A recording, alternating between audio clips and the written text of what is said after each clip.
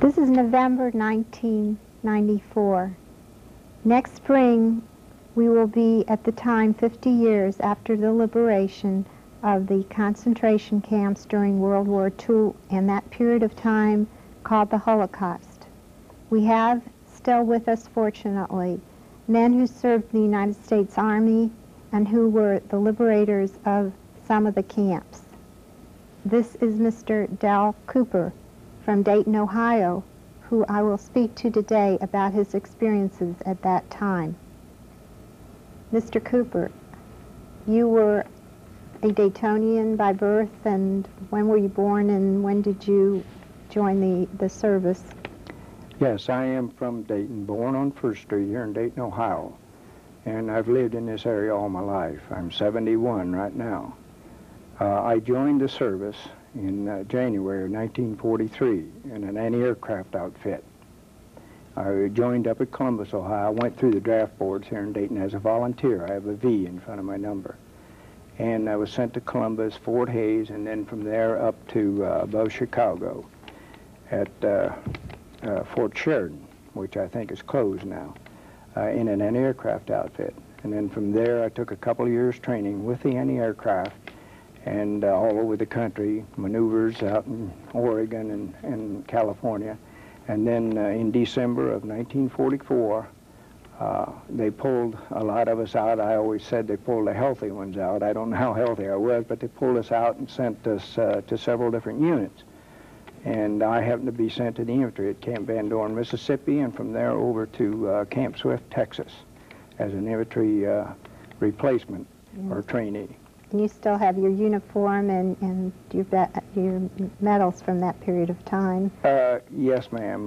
The uniform I have is the second one I got, really. The first one would be a blouse. This was the Eisenhower jacket here. And on it is the accoutrements of my rank that I ended up with as sergeant. I was a PFC. I thought I was going to become a professional, and I went and asked for a raise one time, and they made me a sergeant, believe it or not. Anyway, that uniform, the blouse itself, was tailored by a German prisoner of war. I was so small that he tailored it down to me, cut the lapels and so forth down. Next to it is a field jacket, and next to it is the shirt of that period of time. In it is markings which would designate me the little star, because there's several people had their laundry done by the Germans after the war, and you had to know whose clothes was which, you know. And there's no great medals, as I say, it was just who you were with and so forth. One little unique thing about it I would like to point out is inside the jackets, both those jackets, is a little holster I had. They disarmed us pretty much after the war because they didn't know what we would do. And I always carried a .25 automatic. I said, they'll never disarm me. I had a right to protect myself. And at what point did you go overseas? And I was late, thank God. I was late. I went over, left the middle of March, 1945. And I was up with my outfit in the first part of April of 45. And like I tell, just past Frankfurt, almost to Fulda. And I told everybody I saw all I wanted to see and more. In what little time I was there. As an infantry replacement, you're on the front all the time, except you do leapfrog, regiments do. Right. So you saw a lot of wounded and dying men, too? I saw wounded. I didn't see too many dying. I'll frankly tell you, I didn't want to go look at our own men dead. I was afraid I would become afraid if I started seeing too many of our own people. But a little later, I'll tell you a little later as we talk, I saw all I wanted to see a little bit later. Right.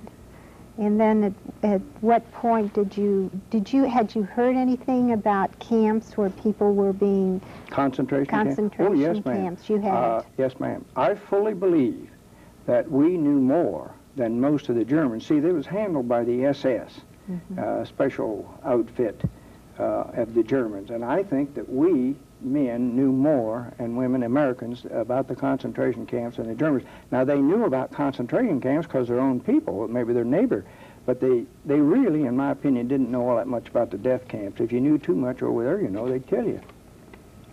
So, tell us how you got to that day and that point. As I said, we were moving fast. The Germans were pretty well whipped by the time I got over there, and like I say, thank God. But we were moving very rapidly. As an example, I picked up that Hitler book over there, and I picked up, which is an original, I picked up that Nazi flag. As we went along, we never stole anything. It was always liberated. And then we were headed right into Czechoslovakia. I was with the Third Army, and then they shoved us south or east or whatever you would call it into Austria. And I think we went across in Austria on a dam, and we stayed. You want me to go right into telling you? Tell us. We stayed. I stayed in the neatest, cleanest little apartment you ever saw. You know, we didn't stay outside. We were infantry, but at that stage of the game moving, we threw the Germans out if they were any there. Usually they would disappear, and we would just have access to the house, and we would try to get in and get fresh food because we were eating rations all the time. And we stayed in Lambach, Austria, and of course it didn't mean anything to me, you know. The names. But anyway, I went down the next morning. Like I say, the cleanest, neatest little apartment you ever. So I went down the next morning to the railroad station, and like I say, we had just come into town, and my captain was there. They had our field kitchen set up in the railroad station, and they had hot water where you could make some coffee. And I stepped through the little narrow railroad station, and just as I stepped through, I saw something to my right, and I looked down, and here was I guess a 13 or 15-year-old boy in a striped, like, pajama suit. And of course, we had heard some of this kind of stuff, you know.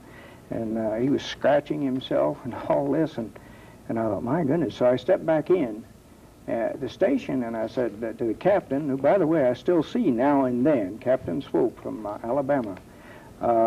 I said, sir, what is that out there? And he says, Coop, he says, there's a concentration camp about 5 clicks down the road. He said, there's going to be a truck come up here after a while. He said, would you help? Now, this is my captain. I'm a PFC, you know. But this is the way we talk to each other. He said, would you help break open one of the, we said we captured that train out there. Would you help break open the car and take a load down of food? I said, yes, sir. The captain is talking. So the truck came, and we broke open the car, and we loaded it with food. And from there on, I started down the road with there's 3 enlisted people in the back, including me, and one enlisted driver, and a major who had gone along.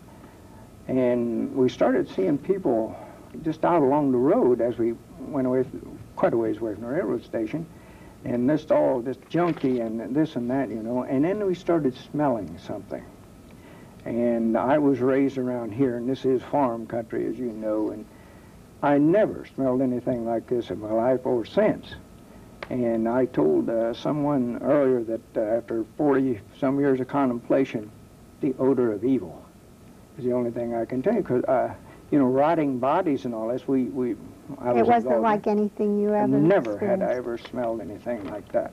And I'm sure anyone who was near one of those places, as a fresh individual, would tell you the same thing. That odor, you never would forget it. So we went in and turned off the road and went in, and it was unbelievable what we were getting. And it was a rainy, about like we have outside, a little bit rainy and misty. And we started seeing bodies laying all over, and just no meat on them. You know, that's flesh, I know, but no meat. I'll put it in quite basic vernacular. And they started crowding around us at the truck, and we actually became apprehensive that they were going to overwhelm us. They were just almost beyond reasoning, and they knew we were Americans. And the next morning, I'll just go on, if you... Do you remember the date of that yes, first day? It was the 5th of May, 1945, because here's a letter that I wrote to Joanne, my wife, who had just married for one overseas, on the 6th of May, 1945. This letter is in a museum, the Center for Holocaust Studies in Brooklyn. And the mess kit I wrote it on is there. The boots I wore in the camp, the little yellow cloth Jewish star that one of the inmates gave me, is also there. And of course, I have some of this other stuff. Someone will end up with it someday, whoever. Doesn't do me any good anymore, you know. And anyway, it was a shock. I was 21 years old, and like I say, we had heard about these places and so forth, but never dreaming. Now, during the war, previously, we had gone through what I called a slave labor place. Now, there is a heck of a difference. And I never will forget, these people came boiling out of this enclosure, and I was on a truck.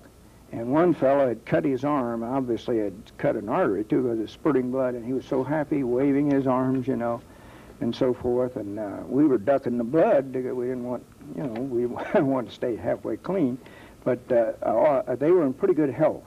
These people I'm talking about, they were Hungarian Jews. Hungarian Jews. Hungarian Jews is what some of the inmates who spoke English. I'll read this in just a second. Right. And there was no mistaking what they were saying and what we were saying to them, because we were understanding fully what we were all saying. The human excrement was all over, and the bodies laying around. And this was a satellite. The name of the place was Gunskirchen, a satellite of Mauthausen, and which was down a little bit farther. I don't know whether the Russians or us actually captured that. Now, it so happened this was my last move forward of the war, because the Russians were just down the road, and what we did back in those days, you pulled up and stopped. Of course, I'm a PFC. I don't know this at the time, you know. You pull up and stop so you don't start shooting each other through mistake. And it was my last move of the war, and ma'am, it was a long day. I got up the next morning, and I came out of the haymow, and I wrote this letter to my wife, if I may read it, please. The original copy, or a copy of the original, is over there. Joanne typed this. I can't even read my own handwriting, even today. But anyway, that copy is up, the original Where did letter. you write this? Like back when you went back to your unit, you were... When I finally was able to join my unit that night, remember, I was separated from them. I was given a job to do by the captain. It was about 9:30 when I finally caught up with my unit. And you felt you had to... The next morning. The very next morning when I got up, I thought... You had to get those feelings Oh, my God. I thought, I said, you know, will I ever remember these details? Never dreaming that 50 years later I could sit here with you right now, and without even reading this, pretty well tell you. So this is what I said to her. Basically, it's about 10 or 11 pages long, so I won't go into all that. Yesterday, I went to a concentration camp. From what I saw with my own eyes, everything I heard about these places is absolutely true. Here, as I happened to be there and a little about it, the report came to us of this concentration camp being 5 kilometers down the road. It happened that we captured a whole German supply train the night before. So 4 of us loaded up a truck with food and took it down. I'm going to tell you now, I never want to see a sight again as we saw when we pulled in there. 14,000, and in the letter, by the way, I said 1,400. 14,000 starving, diseased, stinking people. It was terrible. I'm 21 writing this. Most of them were Jews that Hitler had put away for safekeeping. Some of them had been in camps for as long as 8 years. So help me, I don't see how they stood it. No longer were most of them people. They were nothing but things that were once human beings. As we pulled off of the highway into the camp, we had to shove them off of the truck. And I almost feel ashamed in saying this, but I told you, we were so afraid they were going to overwhelm us. Right. They were so glad to see us. We had the first food that had been taken in there for a month. Now, this was not an old place, Gunskirchen. It was a satellite, like I say, from Mauthausen. Mauthausen was where they had the ovens, I guess, and everything. The people, for the most part, were dirty, walking skeletons. Some were too weak to walk. They had had nothing to eat for so long. Some of them were still laying around dead where they had fallen. Others would fall over dead as they tried to keep up with the truck. We were moving slow as we didn't want to run over anyone.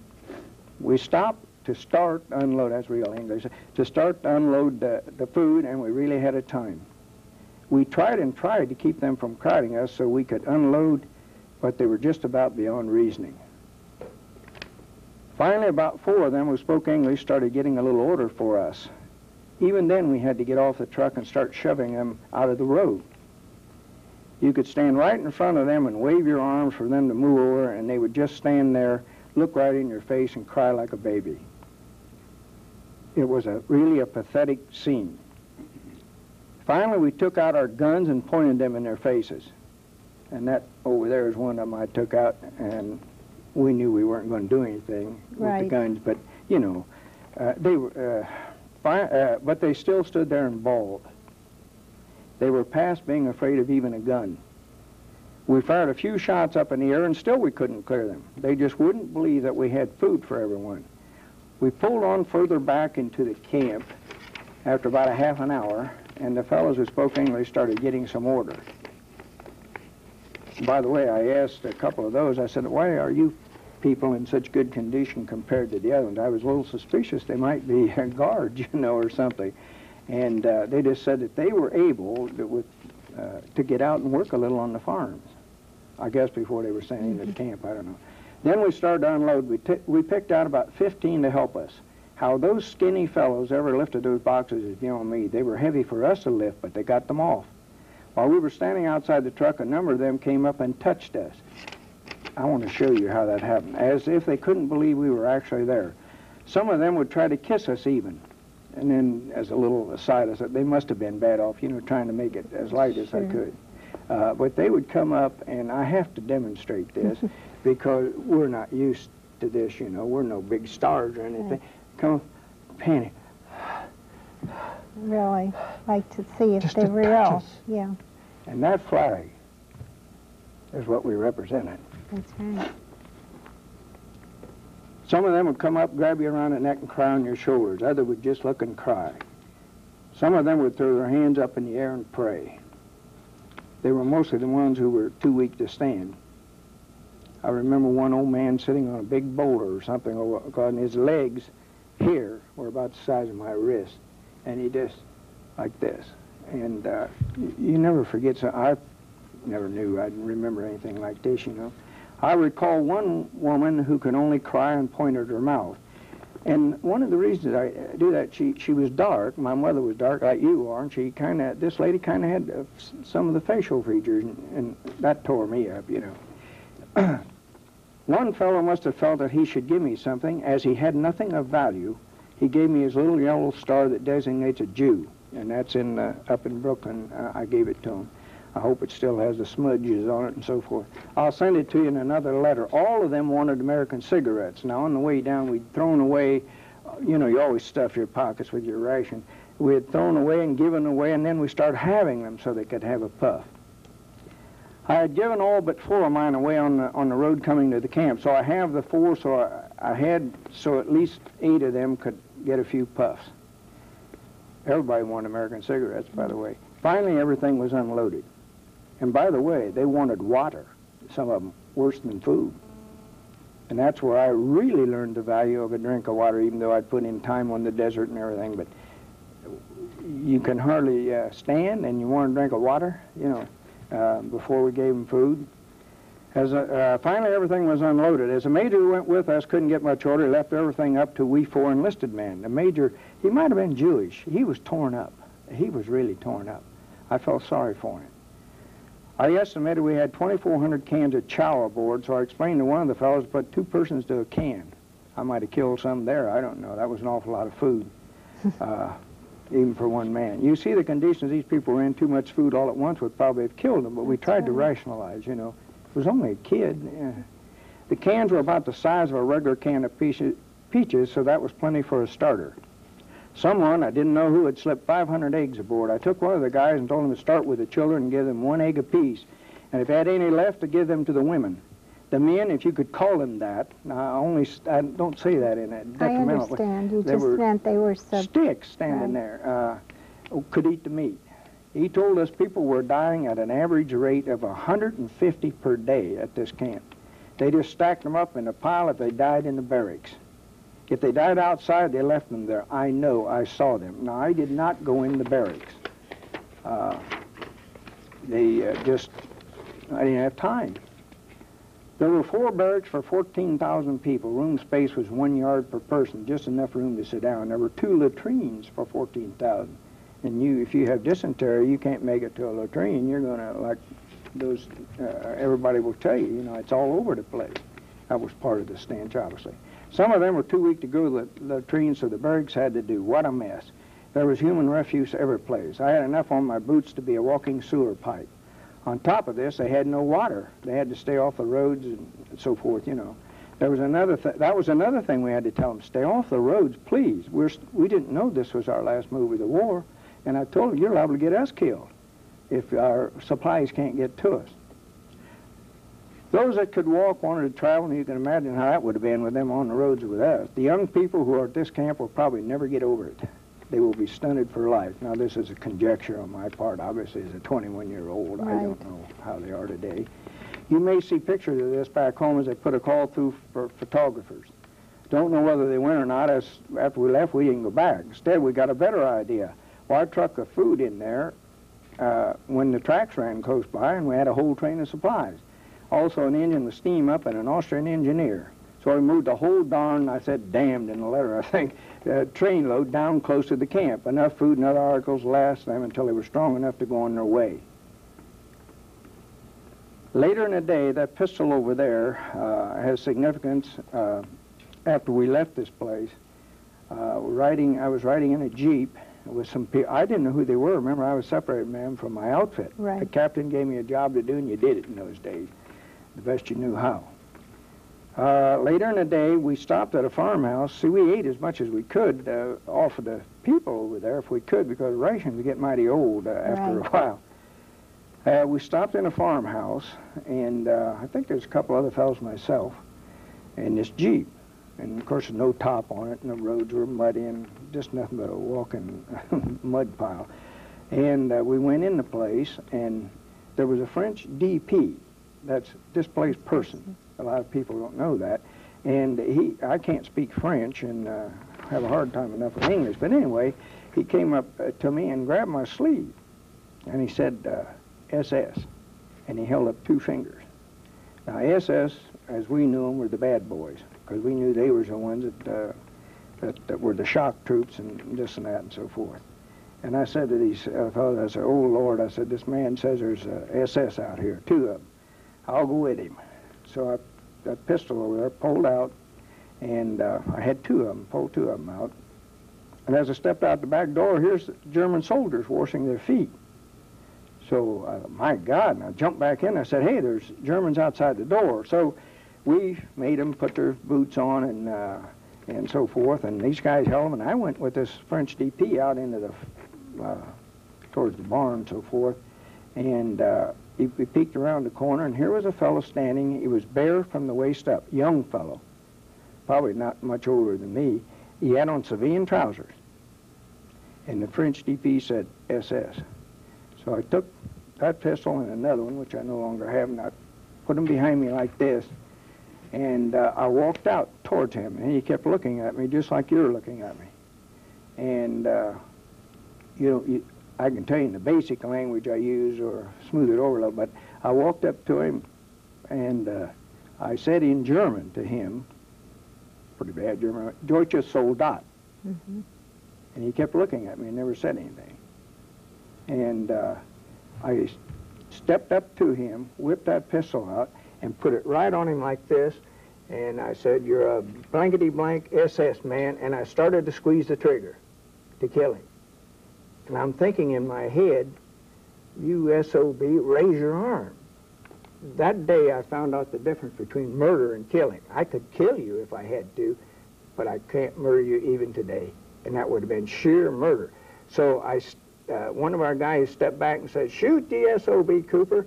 And I stepped back and I said, you shoot him. Mm-hmm. Well, he couldn't either, because we do try to play fair most of the time. Anyway, I went like this to him to drop his trousers. And underneath the civilian trousers was the dark SS uniform, so I knew had I shot him, I was really shooting an SS man. So we took him with us, and I said, you know that SS man I captured later in the day never came so near to dying in his life. I pointed my pistol right against his heart, but I just couldn't shoot him down in cold blood. Some of the kids asked me, you ever kill anybody? And I said, well, I think so. And I said, at least one. But I never murdered anybody in my life, and I hope I never do. I lost my nerve when I started squeezing the trigger, too much like murder. Then I said to her that, and this I mean as much today or more as I did back then, there are 2 things about all this I want to tell you. I never again want to see anything like this happen to anyone. I wish 130 million Americans could have been standing in my shoes that entire day. It was a long, long day. And like I say, I never dreamed I'd be sitting here 50 years later and be able to speak to someone like this. And Joanne, like I say, I'd had a 5-day delay en route, and we had just gotten married, and here she is getting all this, probably wondering, my God, what's he up to, you know. But it was our last move of the war, it happened to be. And then I went back with the Army occupation into Germany. I was there, and I came home a year later, 30th of April, when I finally got home, 1946. And we, by the way, that 71st Infantry Division, we were alerted to go to Japan. And thank God for Harry Truman, and I don't mean to be despairing to the Japanese people or anyone. And by the way, I have the highest respect for the German soldier. He really did his job. There wasn't any doubt about it. But the SS, you'll never hear me say anything good about them. So you don't know after that day what happened? That was the day that you were involved directly? Yes, I do. Yes, I know what was involved. In fact, I know one of the people that stayed. We had a medic, Doc Ickelson, and he lives in California right now. He became a medical doctor, by the way. And I have seen him, I guess, at one of our 71st Infantry reunions. But he stayed for quite a while. To help. And to help. See, we were troops moving up. Sure. And the medics, thank God we had them, by the way, really were one tremendous help. How did that one day, that long day, affect you in all these years? You obviously have never forgotten that moment. Somebody asked me that question once, said, well, didn't that affect you? You know, I had never thought about it in that light. Naturally, I guess it affects, but you still have to steer a steady course if you have any sense. You know, you can't be vindictive and all this. And I guess nobody ever wants to fool with that flag. Not while I'm around. Because if they were 9 feet tall, I'd tear right into them. I couldn't stand that. And another thing, 4 years ago, I went to China with a tour group. We were supposed to go 5 years ago when they had the Tiananmen Square. And I'll apologize to the Chinese government now for what I'm about to say, if it hurts them in any way. But I took some dirt from my vegetable garden right over here in Beaver Creek, a couple miles from where we're sitting. And I sterilized it in case I was caught. I didn't want to get, you know, trouble. Yeah, in trouble. So we were having Peking duck in Beijing, and I excused myself from the table and went down on Tiananmen Square, and I spread the dirt. I took 119.90 Lincoln pennies, Liberty, In God We Trust, and so forth.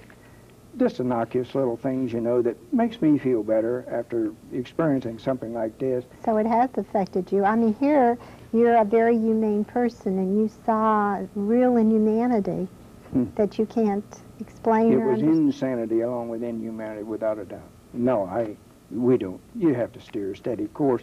You'd have to be real. Like I brought that weapon in here. Within the last month, there's been a lot of shootings around at schools. Right.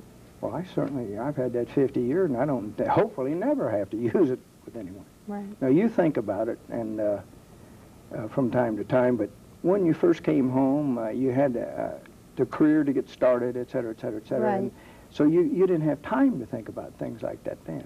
And I honestly think that we knew more about those places than the Germans themselves, than most of the Germans, you know, other than the ones directly involved. Because if they asked too much, they went in the concentration camp themselves. They knew about concentration camps, but the death camps. I was in Auschwitz a couple years ago, and in fact, I have a rock back there I picked up over there. And there's not much left of it either. You know. Well, the American people thank you and all the soldiers that have gone into the camps as liberators, and we record these stories so that people will remember and it won't happen again. I hope not. Thank you.